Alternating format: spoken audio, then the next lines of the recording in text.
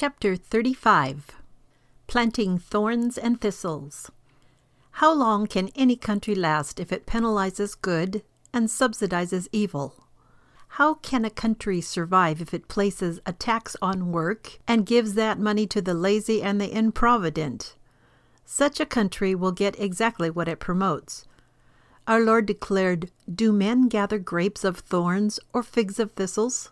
Matthew 7:16. Before you pick grapes and figs, you must plant, care for, and protect your grapevines and fig trees. A country which wants good, hard-working, and productive citizens must protect and advance the welfare of such citizens. But we are not doing this. The landowner, who has worked hard and long to build and develop his property, is penalized by means of heavy taxes on his land and income to take care of men who will not work, to subsidize college hoodlums whose idea of education is to lecture their elders and to destroy society, and to subsidize revolutionists who are at war against law and order. The California farmer is mainly a man who has earned his land the hard way. Some are descendants of early settlers and have a long background of hard work and farming. Others came here from Oklahoma and Arkansas in the Depression with very little to their name, and entire families worked to earn enough to buy a farm.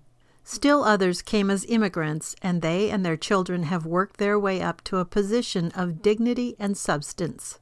Robert Ardrey has called the productivity of the small American farmer one of the best-kept secrets in the arsenal of American power. Why? The small American farmer who owns his land and works it with his wife and children is the most productive farmer in the world. The big collective farms of the Soviet Union, the serfs of ancient times, the tenant farmers of the world, and the big land companies of America cannot match his performance. Acre for acre, the American small farmer outproduces them all. His land is his property and his future, and no one can equal him in his ability to use it and protect it. Fully half of our farms are no larger than in Lincoln's day, and they are still the backbone of American productivity. But we are not usually told this. Instead, we are told that first, the small farmer is obsolete and out of date and must go. Second, the small farm is being taxed out of existence by a tax rate that is increasingly approaching confiscation and robbery.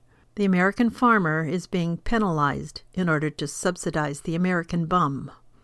These are harsh words, but the growing threat to a farmer's ability to survive is a harsh fact. In other words, as a country, we are busy taxing and destroying grapevines and fig trees, that is, good and hard-working men, in order to subsidize and plant thorns and thistles. Does this make sense? Our Lord warned, "Every tree that bringeth not forth good fruit is hewn down and cast into the fire." Matthew 7:19.